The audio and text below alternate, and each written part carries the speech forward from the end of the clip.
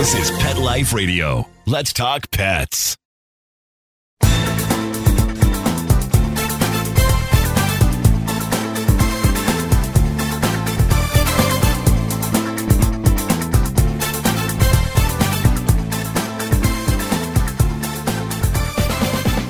Hi, everybody. Cheryl from Unleashed, and I'm thrilled today to have a very special guest, Ron McGill from the Miami-Dade Zoological Park and Gardens, almost like the Garden of Eden. He's the communication director, Emmy Award winner for his nature programs, and a fantastic photographer. Hi, Ron. Thank you so much again for being here. Hi, Cheryl. My pleasure. Thank you. And tell everybody the good news while we were waiting to speak. Yeah, I got a little late to the interview because we had a giraffe going to labor this morning and she just finished giving birth. So I had to be there to document that and get ready to send out a press release on it. But I hope you forgive me for being a little late. But, you know, giraffe birth. Yes, definitely. Thanks. So I've done some research and in all transparency, I wanted to tell my listeners that I have been very lucky to have been to the zoo at 5 a.m. My father had ice cream vending machines throughout the park, and I used to go with the driver to accompany him cleaning the machines out and filling them up. Sure. The giraffe always was watching us, and the elephant, like I said, definitely had a thing for me. He or she, was under the sprinkler, and they seemed to enjoy the company. And before we start, how has the pandemic affected the animals? Well, to be honest with you, there's certainly some animals, the chimpanzees, maybe some of the more intelligent animals that may have missed the human contact. That's a bit of enrichment for them to see the humans coming through. But in total transparency, to be very honest with you, the majority of the animals were on vacation. They thought it was fabulous. They had the whole zoo to themselves, no extraneous sounds, no nothing. They were thriving. Well, that hurts. Yeah, I know. I mean, that's not the answer people want to hear, but I want to be honest with people. Most of the animals really enjoyed having the entire park to themselves. Again, some exceptions, the chimps, the elephants, some of those animals may have missed that enrichment they got from seeing people coming through the park, that constant stimulation. But most of the animals enjoyed the peace and quiet. That's wonderful. I mean, you have like 5 elephants, right? That's right. The Asian and the African? That's right, correct. 3 Asians and 2 African. And now they are rescue elephants, correct? Yes, the Asians especially are rescue elephants. Nellie was a rescue elephant from the circus. And then our 2 Africans were rescue elephants a long time ago from they've been around a lot of places. They're in their 40s now, but they're kind of here in retirement. That's Mabel and Peggy. I find elephants fascinating. I read somewhere that they don't get cancer. I don't know if elephants don't get cancer. I know sharks don't get cancer. I think cancer may be very low and it's, popping up in elephants, but I'm not sure that they don't get cancer. I'm not sure that. You could be right, but I'm not sure. I know sharks do not get cancer. And they use some stuff from sharks to treat cancer, but that's true. In regard to you started out like a zookeeper there, correct? I did. I started as a zookeeper at the old Crandon Park Zoo on Key Biscayne before this zoo was even built. So I was part of that whole transition of coming from the old little zoo on Key Biscayne and building and opening this one. And I started as a zookeeper, became a lead keeper, became a senior keeper, became a zoo supervisor, became an assistant curator, and then this position here. Wonderful. And I know this zoo, you've got over 750 acres and 3,000 animals and... Yeah, it's a 740-acre plot of land. We've developed about 330 of those acres. A lot of the remaining acres will not be developed because we're surrounded by pine rockland, which is the most endangered habitat in Florida. And some of the last remaining part of that habitat is right here around the zoo. So that will remain untouched and undeveloped. I'm so happy about that. I think South Florida is being overdeveloped. And, even the areas around the zoo, some pine rockland was owned by some other companies, some other entities were sold and they built malls and stuff in them. And I, quite frankly, personally think it's horrific. So I'm glad we have this pine rockland surrounding the zoo that'll always maintain a natural buffer around the park. That's true. And you do a lot of conservation there, and you do have some endangered species. I was going through your website. Some of the animals are endangered or at risk, for sure. Absolutely. We have many, many endangered species, threatened species, rare species. We work in a variety of conservation efforts. The thing I'm most proud of, I've been here for 41 years now. So the thing I'm most proud of in my entire career was I set up the only conservation endowment at the zoo. It's called the Ron McGill Conservation Endowment. I raise money for it. That's my number one purpose of being here now, is to constantly raise money for that endowment. Each year, we give away tens of thousands of dollars that cannot be spent here at the zoo. None of that money can be spent at the zoo. Every penny has to be spent on conservation and protecting animals in the wild. So I want to be very honest with you. I did not come here to work for an attraction. I came here to work for an entity that was going to make a difference with protecting animals in the wild. I do not believe, and this is going to probably make a lot of people kind of scratch their heads a little bit, but the bottom line is I don't ever support taking an animal out of the wild and putting it under human care unless it's a last-ditch effort to save that individual animal's life or to save the species that it represents from extinction.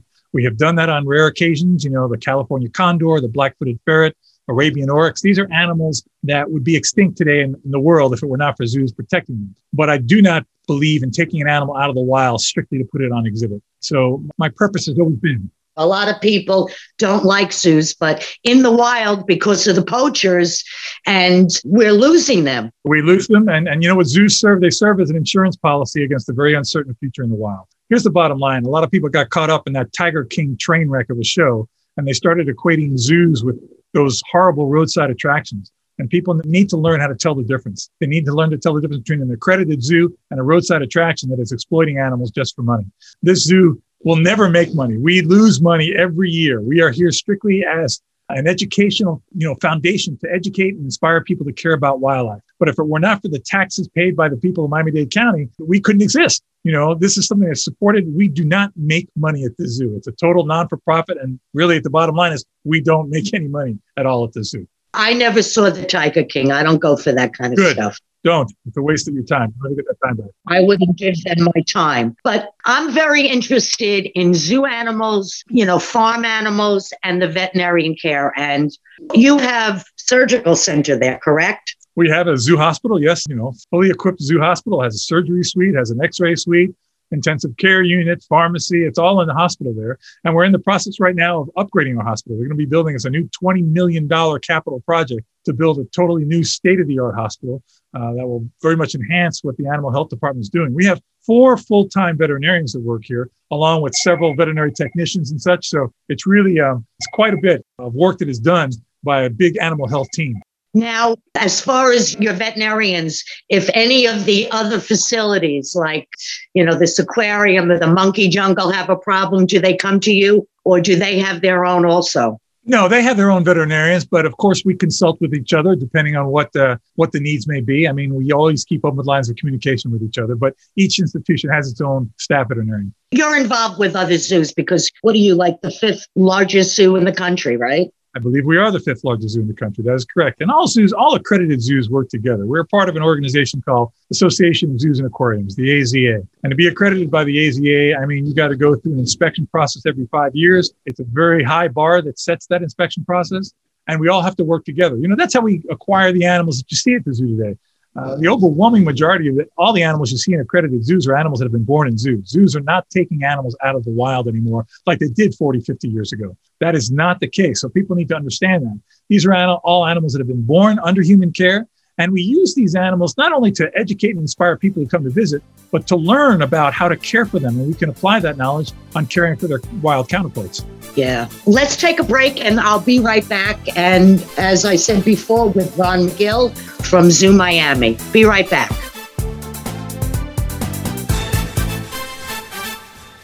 Take a bite out of your competition. Advertise your business with an ad in Pet Life Radio podcasts and radio shows. There's no other pet-related media that is as large and reaches more pet parents and pet lovers than Pet Life Radio. With over 7 million monthly listeners, Pet Life Radio podcasts are available on all major podcast platforms. And our live radio stream goes out to over 250 million subscribers on iHeartRadio, TuneIn, Stitcher, and other streaming apps. For more information on how you can advertise on the #1 pet podcast and radio network, visit PetLifeRadio.com/advertise today.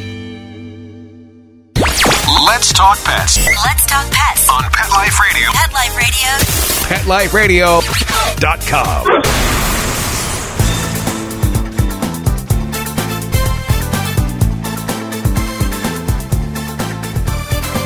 We're back and we're talking today to Ron McGill from Zoo Miami, and he's telling us a lot of the secrets and things that we wouldn't even think about. One thing I would like to also ask about is, do you do breeding there, or do you mix with other zoos? You just had a baby giraffe. Absolutely. We've had actually 2 baby giraffe in the last 3 days. The breeding programs here are all carefully planned. Many of the animals here, especially endangered and threatened animals, are part of a program called the SSP, which stands for Species Survival Plan. And to put it in simple terms, it's basically like a computer dating service. So let's say we talk about, tigers that are on the Species Survival Plan. All the tigers in accredited zoos are listed in a pedigree line, kind of like the AKC when you talk about dogs. We know every tiger that's in every zoo in the country. And then there's a stud book keeper, one person who's assigned to managing that stud book and manage the genetic comparisons of those animals. So when we pair a male with a female, we are pairing the best animals together. So basically, the breeding that goes on here is all carefully planned. It's carefully dictated. We don't just put animals together. We wait for permission from the SSP keeper, stud book keeper, to say, okay, it's time to breed these 2, and this is where their young are going to go. It's planned ahead that way, so we don't have animals going into a market where they don't belong. Or being mated with a member of their family. Exactly. No inbreeding. We want to make sure we're keeping that gene pool as diluted as possible to keep it as healthy as possible. So there's wine and roses involved in this, correct? Well, it depends what animal you're talking about. But the analogy of wine and roses, yes, there's a lot of good treats and food. Like it's not like they do with horses. No. We don't put them in a chute and bring a teaser mare out. No, we don't do that. Okay. Because, what was it? A couple of months ago, the 2 polar bears were mating and it didn't work out so well. Well, that's another big misconception that people have. You just put a male and female together and they're going to do something that comes naturally. That couldn't be further from the truth, especially with the larger, more intelligent animals. These animals sometimes just plain don't like each other, and they're not going to breed, and they may try to kill each other. And sometimes they're successful. Yeah, and that's exactly what happened. I also want to say your photographs are fantastic. Well, I appreciate that, Cheryl. I don't mean to sound extra humble or anything, but the bottom line is it's hard to take a bad image in the places I get to go. And that's my next question. Okay. Please tell us about your 40 visits to Africa. Actually, it's now up to 53 visits to Africa, and it's kind of Mecca for me. I go back there all the time, South Africa, East Africa. I mean, it never gets old for me. I've been, I think, to 15, 16 different countries on the continent, and every time I go, it's something new. It's my favorite place in the world to travel to. But having said that, I've been very fortunate to go all over the world. I've been to, Antarctica. I've tracked tigers on elephant back in India. I've, swam with killer whales off of the Galapagos Islands. I've tracked polar bears in the Arctic. I've really lived a dream for a kid who was born and raised in a small apartment in New York City from immigrant parents. To be able to do the things that I've been able to do is really a dream come true. I tell people all the time, if I get hit by a truck tomorrow, don't shed a tear for me because I have lived an extraordinary life. Yeah, you could pinch yourself. That's amazing. Now, years ago, one of my first boyfriends wanted to become a vet. And years ago, they didn't really have many universities in the States. So he went to Brussels, and I remember visiting him there. And they brought in a horse to dissect, which was a shockeroni for me. And then we went out to dinner in a French restaurant, and he had rabbit. And after he ate the rabbit, he put all the bones back together, which was weird. But he once offered to teach me, veterinarian care to be an assistant. Of course, I thought I knew so much.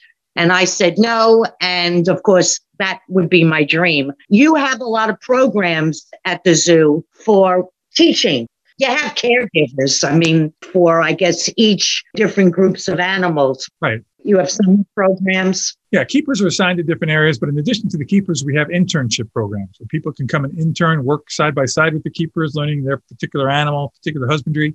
We have very extensive internship programs at the zoo hospital for animal health technicians and also for veterinarians. To be in the veterinary intern position, though, you have to already be in veterinary school, and they have to be a senior in veterinary school, and they come here to the zoo to kind of work the exotic medicine rotation that they would learn here. So there are different types of internships at the zoo that provide great experience for people interested in those fields. See, I think we need more big animal vets. Of course, there are many, many veterinarians for cats, dogs, horses, ferrets, and all of that. But I'm talking about your type of animals, farm animals also. because with this program, I get in touch with and I see so many different farms and ranches that, do the rescue, or they bring in these animals that nobody wants.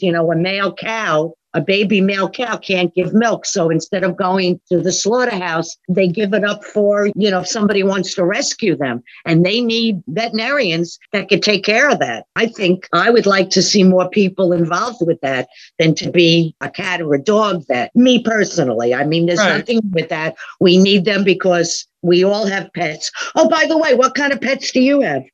Well, I not too long ago lost our pet dog. We had a miniature schnauzer, and I've kind of held back on getting other pets because I work with animals all the time and I have to travel all the time. And it's always been a stressful thing to travel. And, when I bring my wife with me and the kids have now moved out of the house, I don't have somebody to take care of that animal. I just don't trust it. So I'm probably going to hold off on the pets at home for a little while at least. Okay. All right. So you're a dog person. I'm a dog person. Absolutely dog person. I'm a dog person too, but for years I've had cats. I had a Maine Coon who I just lost, and now I have just a tabby, old dementia, Right. I think my next pet, I'm going to get a dog. Yeah, I love cats. I mean, I love cats. The cats are more independent. It's great that way. But I've always, since I was a little boy, always had a dog. And it was one of those things that just bonded with me. And growing up with a pet, to me, I think a child growing up with a pet teaches them so much that they don't even realize until they get older. Absolutely. Compassion, responsibility, patience, all those things. And you have a best friend who, loves you dearly. There you go. So also I want to talk about, you have a wonderful program, and I think I have a birthday coming up next week or this week, and I think I'm going to treat myself to a video of the elephant or maybe the giraffe wishing me happy birthday. I think, for our listeners, you should really go on the website because there's so many great things that you could see even without coming. But you're open full now, right? Yes, we are. I mean, we have limited capacity. We only can do 75% of what our original capacity was. But and on weekends, we reach that capacity every day. But the entire zoo is open, and all the amenities within the zoo are also open. I feel bad that we didn't really talk about your birds. You have some wonderful birds there. No problem. Just have to come out and see it. We have the largest Asian aviary in the Western Hemisphere, probably close to 700 birds, maybe 85, 90 different species. Fantastic. I personally think it's the most beautiful aviary that I've ever seen, at least in the Western Hemisphere. So you need to come out. And a lot of plants. Lots of plants. I mean, that's the zoo is a zoological garden also. It's been certified as a garden, a zoological garden. So because of the many exotic plants, our horticultural department works as hard as any other department in the zoo. Yeah, I've just been researching, pollinators. And, the fact that you said you have a lot of property that you keep wild will help bring them. The pollinators, the bees, the moths. I didn't even know flies pollinate. That's something new. Bats, too. I love bats. I think everybody should get a bat house because they kill all those mosquitoes. They're extraordinary animals, for sure. Well, they're flying mammals. Yep, that's exactly right. It's wonderful. Well, I once again want to thank you. It's been a thrill. My pleasure. And I'm going to put you on the spot and tell you that I would like to have you back again. Sure. And if you have anything that you want to let the world know, we do have many, many listeners. And once I have this up and running, I will definitely send you a link to it.